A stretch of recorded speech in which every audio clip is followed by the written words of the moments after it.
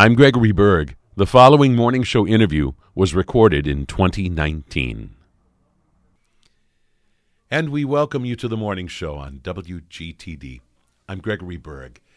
On several previous occasions, I've had the pleasure of sitting opposite my morning show guest today, a faculty colleague from Carthage, Dr. Kevin Crosby, a professor of physics and astronomy, and someone who has been involved in some very, very exciting projects with Carthage students, and many of those projects directly linked with NASA.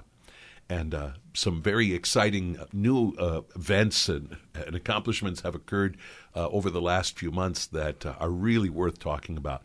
So I appreciate Professor Crosby taking the time out of his busy schedule to come to the morning show and enlighten us on some of what he and his students have been working on in conjunction with NASA and something called the Artemis Project, which could very possibly bring humankind back to the moon.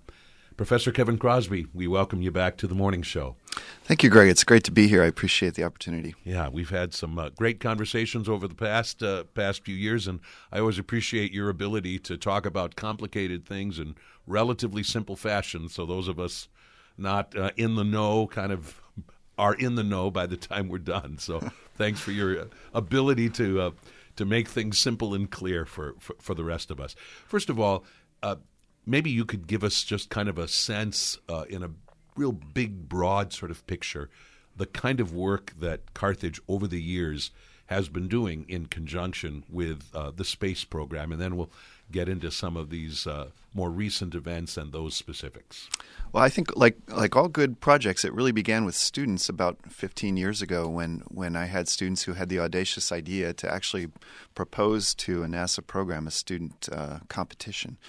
And lo and behold, their proposal, which despite my cynicism was accepted, and we flew our first parabolic flight campaign shortly after that in 2008. These are flights that take a roller coaster path in the sky and provide you a little bit of microgravity time. So we were able to work with a colleague at a NASA center to test a technology that he had developed, and we took it from there and started advancing those kinds of technologies that NASA centers may not have the time or the resources to support, but are nonetheless important to the overall mission, and selected projects each year that we thought we could make a contribution to, and it's kind of snowballed from there.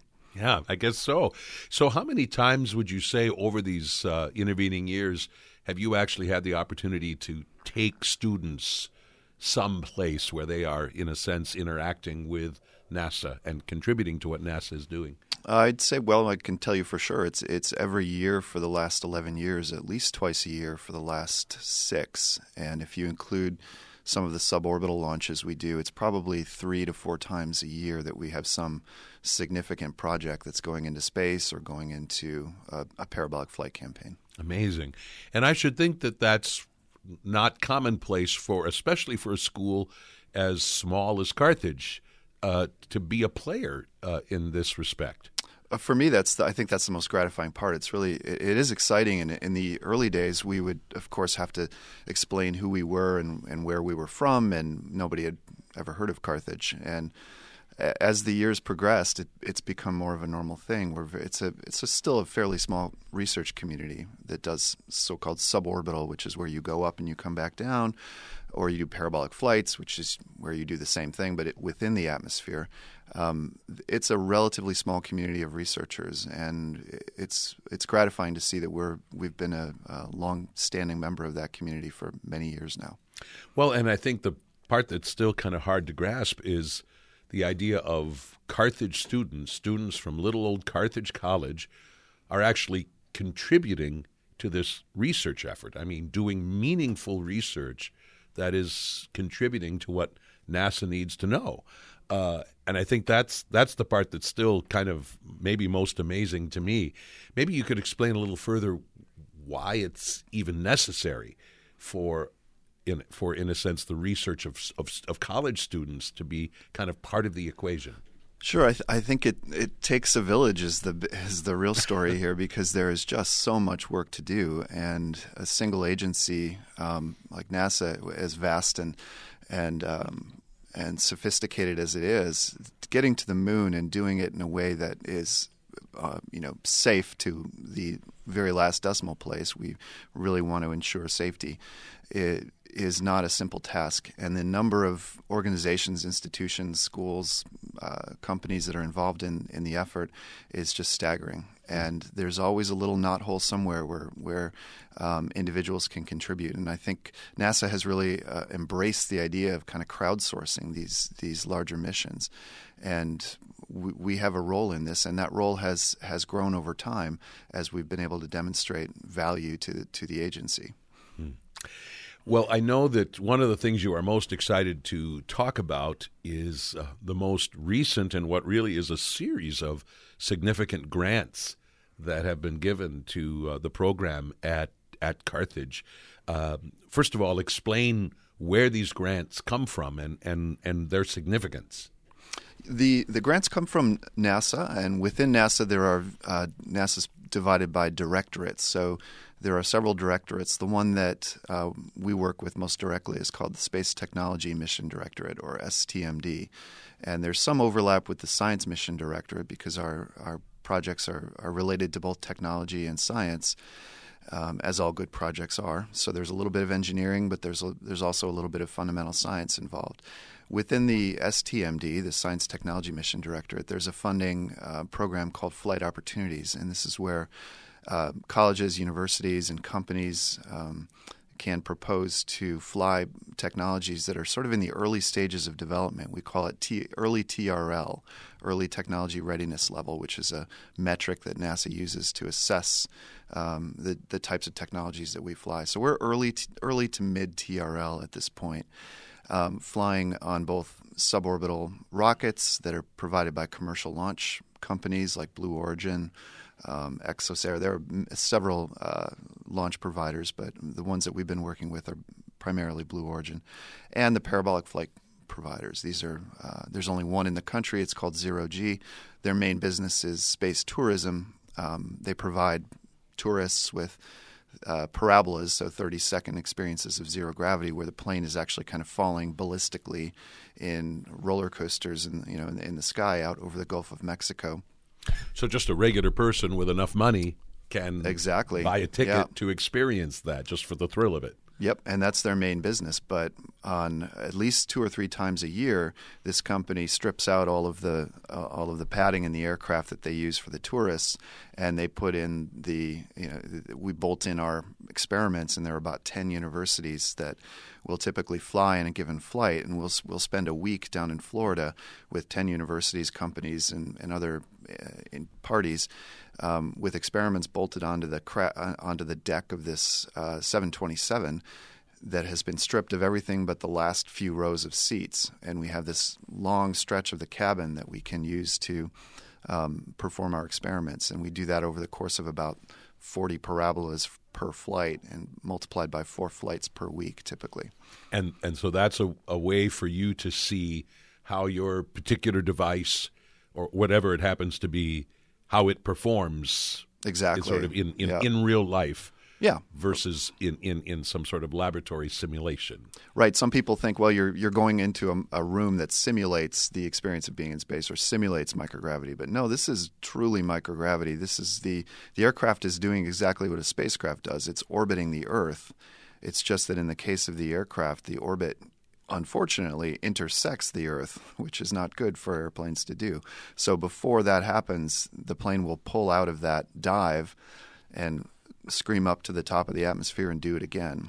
So we do about 40 of these ballistic parabolas in a given flight, which is about as far as you can go on that. And so in those moments, then it is authentic zero gravity that's being experienced. And then Absolutely. And then you can really study what's going on. So, for instance, a company like Blue Origin that is a commercial venture, I assume they're not doing this just out of the goodness of their hearts. I mean, are in a sense you purchasing a ticket just like a tourist Exactly. would? Right. Yeah, the business model is that Blue Origin, like Zero G and like many of the other emerging space companies, wants to sell their rides to ultimately consumers at probably something like $250,000 a ticket. They've got Wow. a crew capsule that any day now will fly the first commercial tourists in a suborbital flight, and eventually the cost will come down. But while they're pursuing that business model, what they're also doing is, in parallel, they have a program where you can, instead of filling that crew capsule with tourists, you can fill it with payloads or experiments. And what we do is we essentially buy a ticket on that by getting research grants from NASA to support those launch costs. And so when a flight like that is taken, I assume that not just the device is going up, but somebody is going up with it to observe it firsthand? Or is the observation done somehow by relay from the ground? Well, in the case of the parabolic flights, the researchers do get to go, which is why I think it's a fantastic opportunity for getting students particularly excited about space, because they design the experiments, they fly them, they're on board the aircraft, they're experiencing that microgravity, and it's a wonderful way to kind of cement that love of engineering and science, because there's nothing more exciting than getting to fly your experiment. In the case of the suborbital flights where we're flying with Blue Origin and they're going into space and they're spending about 5 minutes on this parabolic trajectory and then coming back down, those are at this point what we say uncrewed, so that we're building these. I call them space robots. These are experiments that have to do everything from turn on, power themselves, take the data, experience and control the response to the launch accelerations and vibrations, and shut down gracefully. So these are sophisticated robots where you have one shot at it. If you blow it, you've wasted $200,000 of taxpayer money because so it's kind of a high stakes game for undergrads to be involved in, and for that reason I think it's an excellent learning experience. So you were just someplace for a launch, correct? Correct, yeah. Now, what kind of a launch was that just occurred? So last week we were in very far west Texas. It's beautiful out there, and what used to be, several 100 million years ago, sort of the Great Western Ocean. So this is a flat valley between various mountain ranges, including the highest peak in Texas, and it's just beautiful. But it's also desolate, and it's desolate to the point where you can launch rockets and recover them without concern that if something goes wrong, humans might be impacted. So just a cactus or two. Just maybe. A cactus or two and a roadrunner here and there. But Jeff Bezos, who is, of course, the founder of Amazon, his main passion is getting people into space and expanding human presence and across the solar system. And so he has built, to the tune of about $1 billion a year of his wealth, he's invested in his company called Blue Origin, and this is a company that ultimately will provide space tourism to consumers, but right now provides a ride for NASA payloads. And so this is the second time we've been out to West Texas to launch on what they call the New Shepard, named after Alan Shepard. It's their main suborbital vehicle at the moment. Okay, so the first American astronaut in space who achieved suborbital flight, I think, back in 1961, and eventually returned to NASA and got on the moon, actually, I think, in Apollo 15, maybe. So this is named after him. Correct. And cool. their orbital vehicle is called New Glenn, named after John Glenn. That's being built out at Kennedy Space Center in Florida. The first astronaut to achieve orbital flight. Very good. So was this something where just a machine was sent up, or were there students sent up with it? At this point, NASA does not permit crewed experiments on suborbital flights, so there were no humans on this. In fact, there have been no humans on any space vehicle of American origin since the shuttle program ended. So, but we're hoping, and the research community is working with NASA and other regulators, the FAA and so forth, to hopefully one day have humans attend these experiments, because a lot of experiments you can't really do robotically. You need to be there to interact directly with the technology. Very good. So you were on hand at least for the launch to Right. see this go up. Yeah, this rocket. very exciting. Yeah. For those of you just joining us, I'm speaking today with Dr. Kevin Crosby, professor of physics and astronomy at Carthage College, director of the Wisconsin Space Grant Consortium, and we're talking about a couple of very, very exciting new accomplishments by the students under his direction at Carthage in their ongoing interaction with NASA. Professor Crosby, I was just reading through your biography that you were on leave 2018 through 2019, on leave from Carthage, correct? Correct. Yeah. To serve as, if I have it correctly, senior scientist at NASA's Kennedy Space Center. So just say a word about what that year was like and the kind of things you were doing, and if the work of Carthage students was ongoing even in your absence from Carthage. Sure. Yeah, absolutely. And in fact, the students were involved, and it's one of the benefits of being a academic is to occasionally have the opportunity to take a sabbatical. And so after 21 years of teaching at Carthage and 25 years of teaching myself overall, I took my first sabbatical. So it was very exciting for me to be away for a little bit.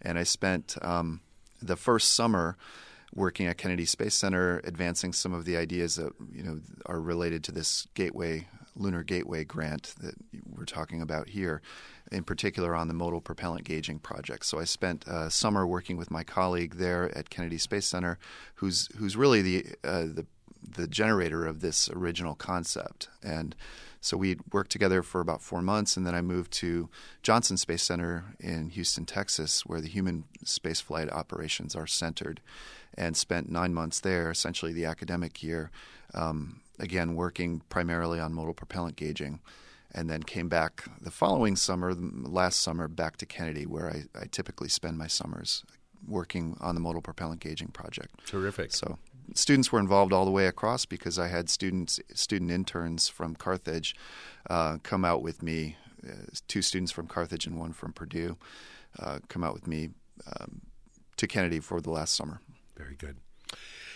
I know we had a conversation, it feels like several years ago, about this thing called MPG, modal propellant gauging, and I think it's a topic that's really central to a lot of the work that you're doing, and it's worth our talking about it again. So first of all, explain kind of the essential need that this addresses, that is, that central need to be able to gauge how much fuel you have in a certain kind of flight. Explain, first of all, in a sense, the sort of problem that exists that this seeks to solve. Yeah, I think the problem we can talk about in terms of maybe the most familiar example is in 1969 when Neil Armstrong was trying to land that command module, to land the Eagle on the surface of the moon. And as they're looking for a clear space, alarms kept going off indicating that they were, within 30 seconds of having to abort the landing because the fuel levels were so low. Right. They wouldn't have enough fuel they'd have enough fuel to land, but they wouldn't have enough fuel to launch off again. Exactly. Yeah, it was a very tense moment, and that moment has been repeated periodically throughout the Apollo program. And I think Neil Armstrong and others at that time knew that while the alarm was going off, it didn't necessarily mean that they actually had low fuel levels, because those alarms were known and were predicted to have essentially no value. The fuel gauging mechanisms were not accurate when the propellant gets down low enough. So and can you just explain why? Is there a reason why those fuel gauges were, in a sense, insufficient for the task at hand? I mean, why were they so unreliable? Yeah, it's a funny thing. You'd think we can all get in our cars and be fairly convinced that the dial reads the correct amount of fuel or tells you when you're getting low enough that you need to get to a gas station. Yeah, that doesn't seem like a hard problem. Yeah. And it isn't on Earth when your fuel generally goes to the bottom of the tank and stays there. I mean, we don't have fuel flying up and circulating around the tubing and getting stuck in the crevices at the top of the tank, and which is exactly what happens to fluids of any kind, liquids in particular, in low gravity, which is what we had as we were coming down on the moon. The moon's gravity is only a sixth of what it is on the Earth, and in space, of course, it's zero. So in zero gravity, liquids behave kind of like herding cats. They will find every crevice of the container in which they're present and kind of stick to that crevice, whether there is no up, down, or sideways in space. So they'll go everywhere. And predicting and understanding the behavior of liquids is very challenging, and it's a challenge that's been ongoing since the early 60s. So we think we have a way to get around that challenge of understanding where the liquids are with our modal propellant gauging project. But the real issue, aside from crew safety on these long duration missions, is also the economics of the satellite industry. Right now, there are billions of dollars of assets in space in what we call geosynchronous orbit, which is where they can stare down on a particular point on the surface of the Earth and just continue to look down on that point. So this would be cable TV, weather satellites, communication satellites of all kinds. And these are expensive assets, and when they run out of fuel, they're done. And the current standard is that they need to retain at least 6 months of additional fuel before they get, by the time they're dispositioned to a graveyard orbit, essentially retired, they need to have no less than 6 months of fuel remaining. And that's because of the gauging errors, the uncertainty in how much fuel is in that tank.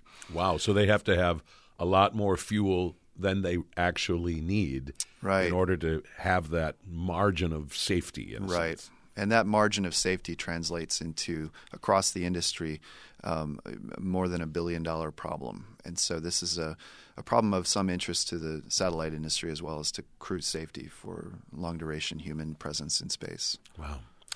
So this notion of developing a new way to measure fuel more accurately in space, and the model that you are going after called the Modal Propellant Gauging System, or MPG.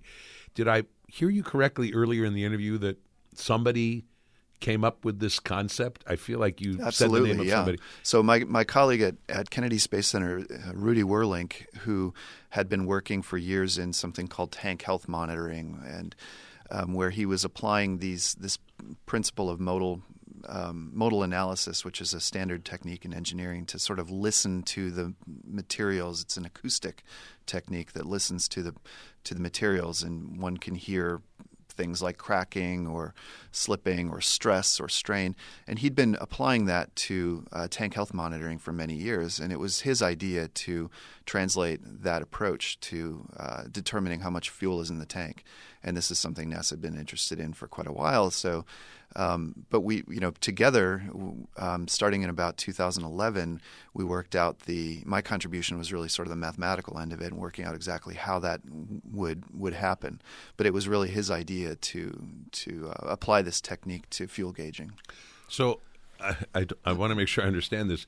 So are you saying it's a matter of, at least in the roughest terms, of sound? Very much so. So it's almost like if you had a barrel of something and you knock on it, and you can just kind of tell by the pitch of the knock how full or how empty this It's almost thing just like that, right? Yeah, it's Wow. kind of like rubbing your finger on a wine glass. At different fill levels, you can hear that pitch. We're actually listening to different waves. We're listening to the surface waves on the tank rather than the air volume that's excited when you kind of run your finger along the rim of a wine glass. But it's the same basic idea. We're using acoustic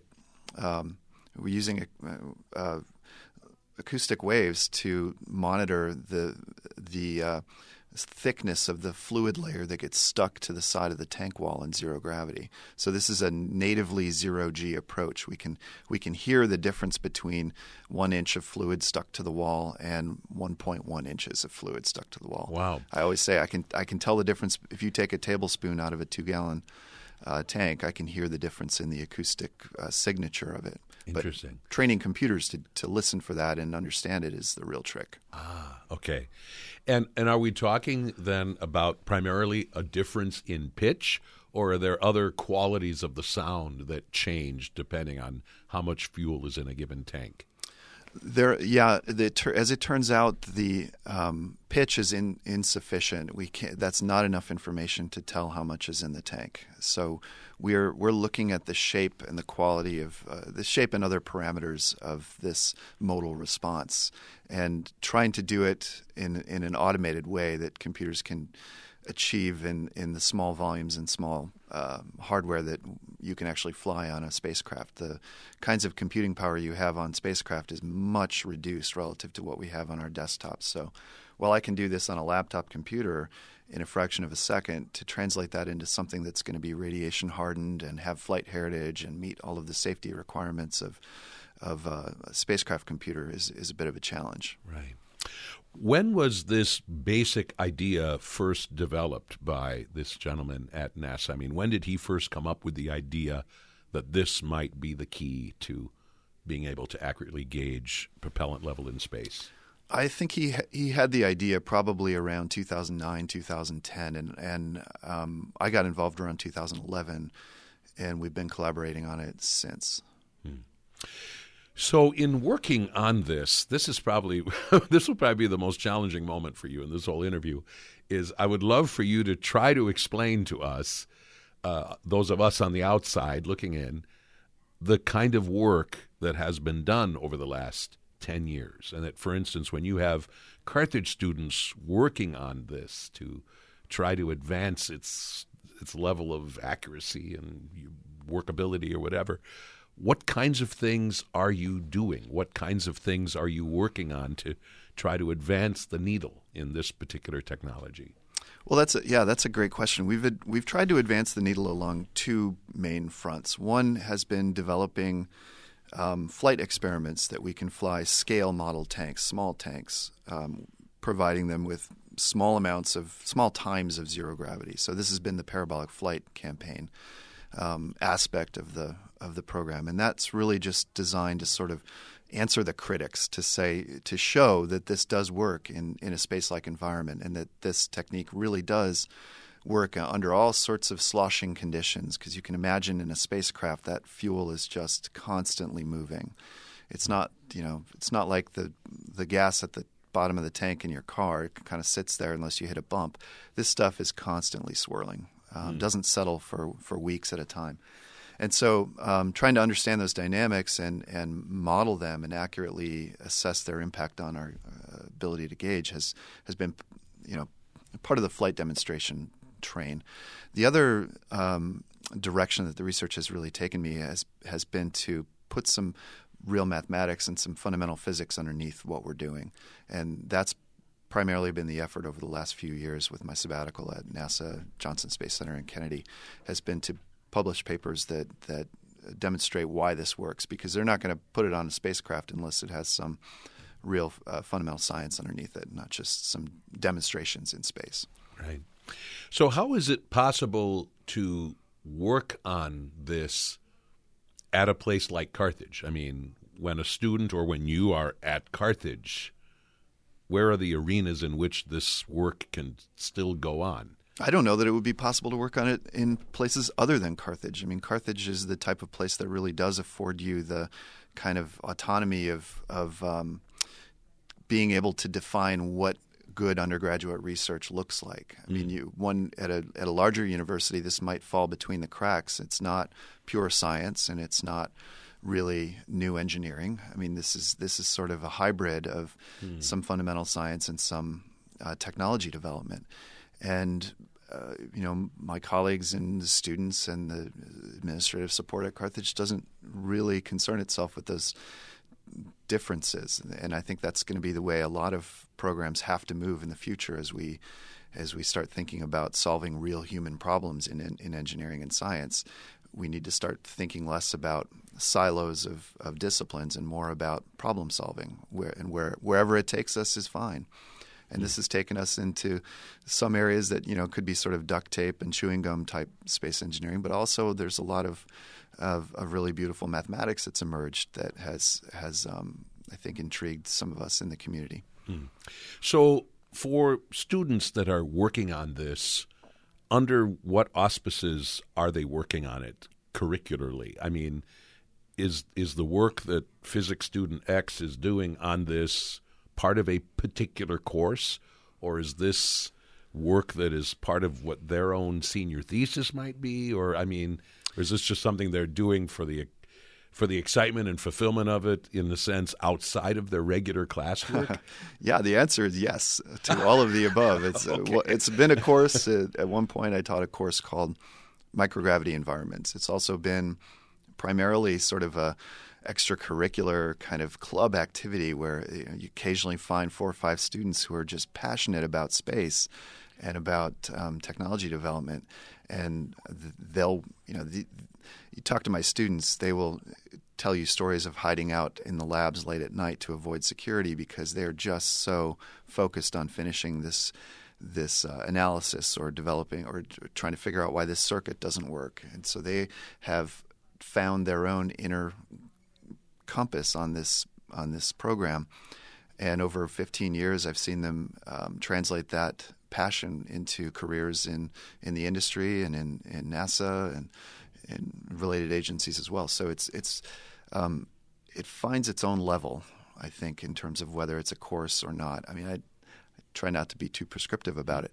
But that said, the scale of what we're trying to do now with the Artemis program and the Lunar Gateway has demanded that we have a broader audience and spend a lot more time on it. So this spring I will be teaching a course that is really kind of a sneaky way to get more students involved in it. It's called Technical Project Management. So we're going to be really approaching this new grant from a very formal technical project management standpoint, bringing in a lot more students and really trying to see if we can kind of professionalize the operation a little bit. Wow. We're speaking with Dr. Kevin Crosby, professor of physics and astronomy at Carthage College, director of the Wisconsin Space Grant Consortium, talking about some of the incredibly exciting work that he and Carthage students are doing in conjunction with NASA. You've thrown out a couple of terms that I think are worth our exploring, the Lunar Gateway program and the Artemis program. And I know the Artemis program has the ultimate goal of returning human beings to the surface of the moon someday. Exactly, right. So explain a little further about this program and the Lunar Gateway program. Are they, in a sense, one and the same, or is one part of the other?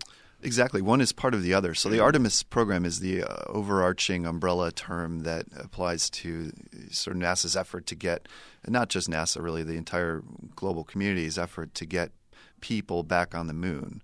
And you called this, I think, earlier a successor to the Apollo program. Right. In mythology, Apollo had a sister named Artemis. So Artemis is the name of the current program, and the administrator at NASA, Jim Bridenstine, you can hear him repeat this line over and over in all of his public speeches. We're going to put the first woman and the next man on the surface of the moon. And that's part of it. But really the big challenge is to do so in a sustainable way, to make sure that we're not just putting people on the moon for a few days, look around, take some pictures, and come home, which is essentially what we did in the Apollo era. Not to minimize the amount of science that we got out of it, but the real effort here is to start building towards a future where there is a sustained human presence on another body.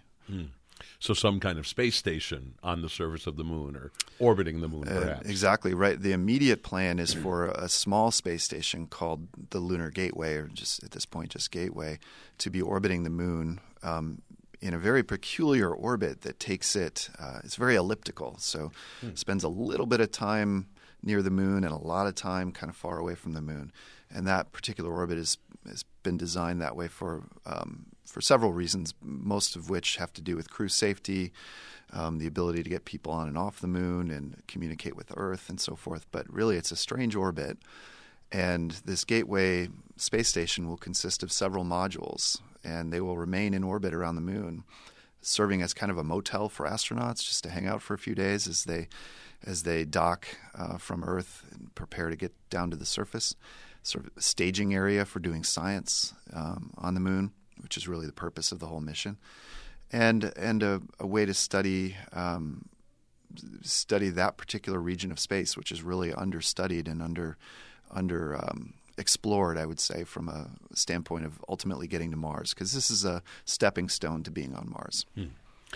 So is the perfection of the MPG program, this program for measuring fuel, is this, in a sense, all but essential to this Artemis effort? I mean, could you imagine us returning to the moon without having this particular technology perfected?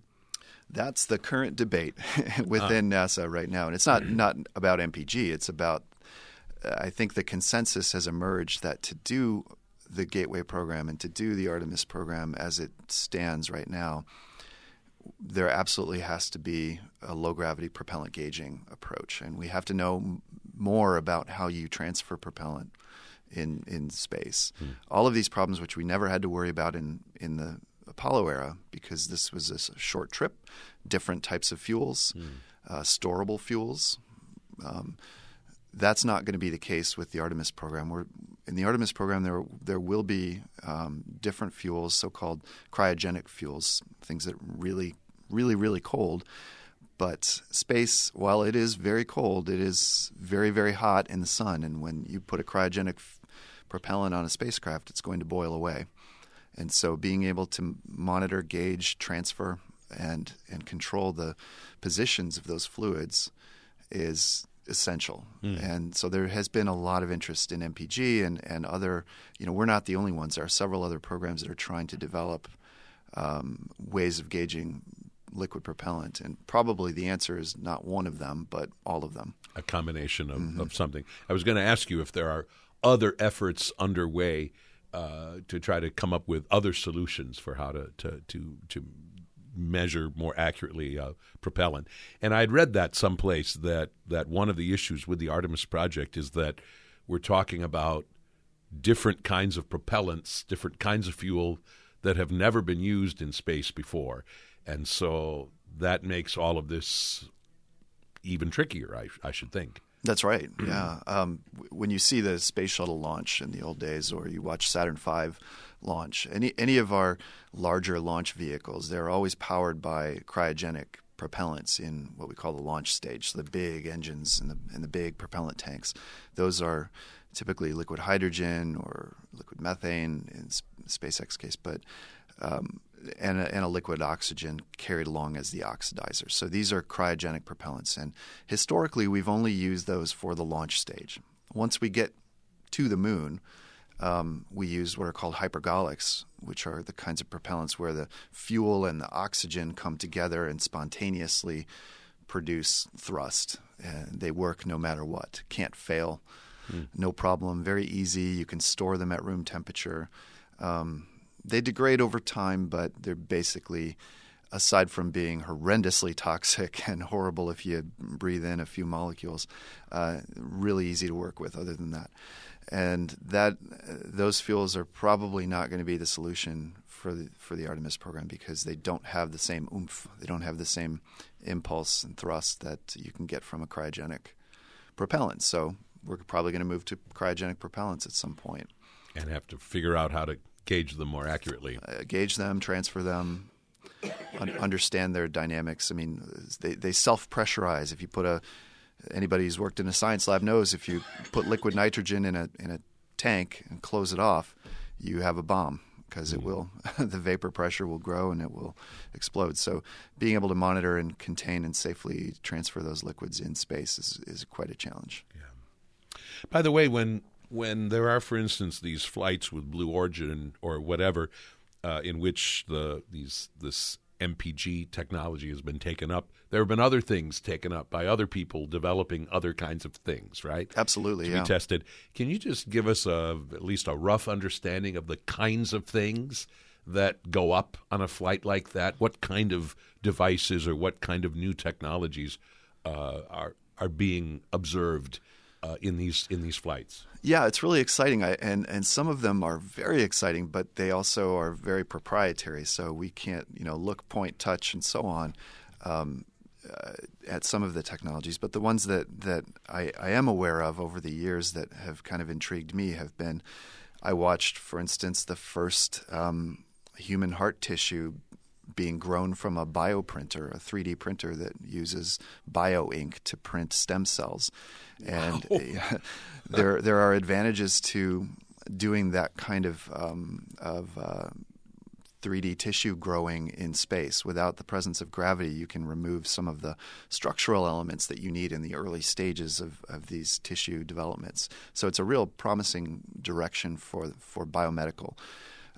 We've seen people who are part of space nursing groups that are trying to figure out how to do transfusions or medical procedures that are trivial and easy on the surface of the Earth, but with no gravity, liquids go everywhere. I mean, we didn't even know how blood moved in the heart and whether or not astronauts would survive their first 30 seconds of exposure to microgravity in the early 60s. Wow. And now we're starting to understand that, but we still don't know how to save lives. We still don't know how to administer medicines in space. It's very difficult. And for something like Artemis, where we're talking about astronauts being in those settings or conditions for months on end, maybe years on end, it really becomes absolutely essential to have the answers to these kind of questions. And I think the excitement of Blue Origin and other providers that are starting to lower the access barriers to space is that we're sort of in the era where we were with computers in the early 60s, where nobody could foresee what a typical person could do with a device the size of a room that required the resources of a government to operate. And now, of course, they're in our pockets and they're everywhere. And I think space access is just like that. We're just at the tip of the iceberg here in terms of seeing what creative ideas people have and what sorts of problems we can solve by having access to this third dimension. So it's really exciting. And I think the most exciting thing I saw recently was that Blue Origin is very interested in the arts and had a competition to partner the band OK Go with people who might have ideas about how to combine art, music, and space. And so they flew these very secretive payloads that contained something that I think we'll all eventually see the results of in a few weeks when the flight footage is released. But I think the opportunities for the arts community are really probably as exciting as they are for the science and tech communities. Wow, I would not have expected you to say that. So, wow. Cool. Well, and it's just amazing to think about the way in which Carthage College and you and your students are a part of all of this. I mean, it's just thank you. The just thrilling on all kinds of different levels. I wanted to spend our last couple of minutes talking about this momentous anniversary that was celebrated earlier this year, which, of course, was the 50th anniversary of Apollo 11, when human beings first walked on the moon. And, of course, understandably so, it was an anniversary that garnered an enormous amount of attention. And I wonder what your thoughts were. And, of course, you were probably still in the closing months of your sabbatical as that celebration was observed. I just wonder what your thoughts are about kind of the lessons of Apollo 11 and what you want to make sure people understand about that accomplishment. Well, yeah, I had the enormous privilege and just it was a wonderful opportunity to be at Kennedy Space Center during that anniversary. In fact, I think I was also at Johnson for part of it in Houston. So I was really at the heart of where this effort took flight. And it did give me a lot of time to reflect on what the impact of that era was. And I think I hope that the main lesson of the Apollo era is that there is nothing magic about the kind of inspiration and the kind of investment in education and the 7-to-1 economic return on dollars invested in space. There's nothing magic about that particular era. We can do it again, and we need to do it again. And the kinds of inspiration to students and people of all ages that Apollo provided in a really divisive time in the late 60s as well as the long-term economic benefits of investing in solving hard problems. When you solve hard problems, you'll never know where those solutions are going to end up. And they've ended up in our pockets as cell phone cameras. They've ended up saving lives in neonatal intensive care units through fetal heart monitors that started as technologies to monitor astronaut biometrics in space. They've ended up everywhere. And that sort of investment requires requires society to say this is important. We don't know where it's going, but it's important that we continue this grand journey. So I hope that we have that impulse again as a society for Artemis. I'm reminded of watching a documentary about the first Apollo flight that orbited the moon. I forget now if that was 8 or 9, but that they had footage of astronauts' wives watching the footage on television and just seeing the living room and seeing the furniture and seeing the TV with the rabbit ears antenna on top of it. And you realize that's the technology that got us to the moon. I mean, it just seems like Little House on the Prairie now. I mean, just so primitive compared to what we have now. So it feels like just thinking about what they accomplished with what they had on hand makes it all the more enormous an accomplishment and makes the thought of doing it again even more enticing, and especially if we can discover new things to benefit us in new ways. And here you are, part of that effort, you and your students. Dr. Kevin Crosby, professor of physics and astronomy at Carthage, director of the Wisconsin Space Grant Consortium. I am so grateful for you joining me today on the morning show to talk about all of this exciting work, and wish you and your students only the very best as your work goes forward from here. And thanks again for being part of the morning show. Thank you so much. It's an honor to be here.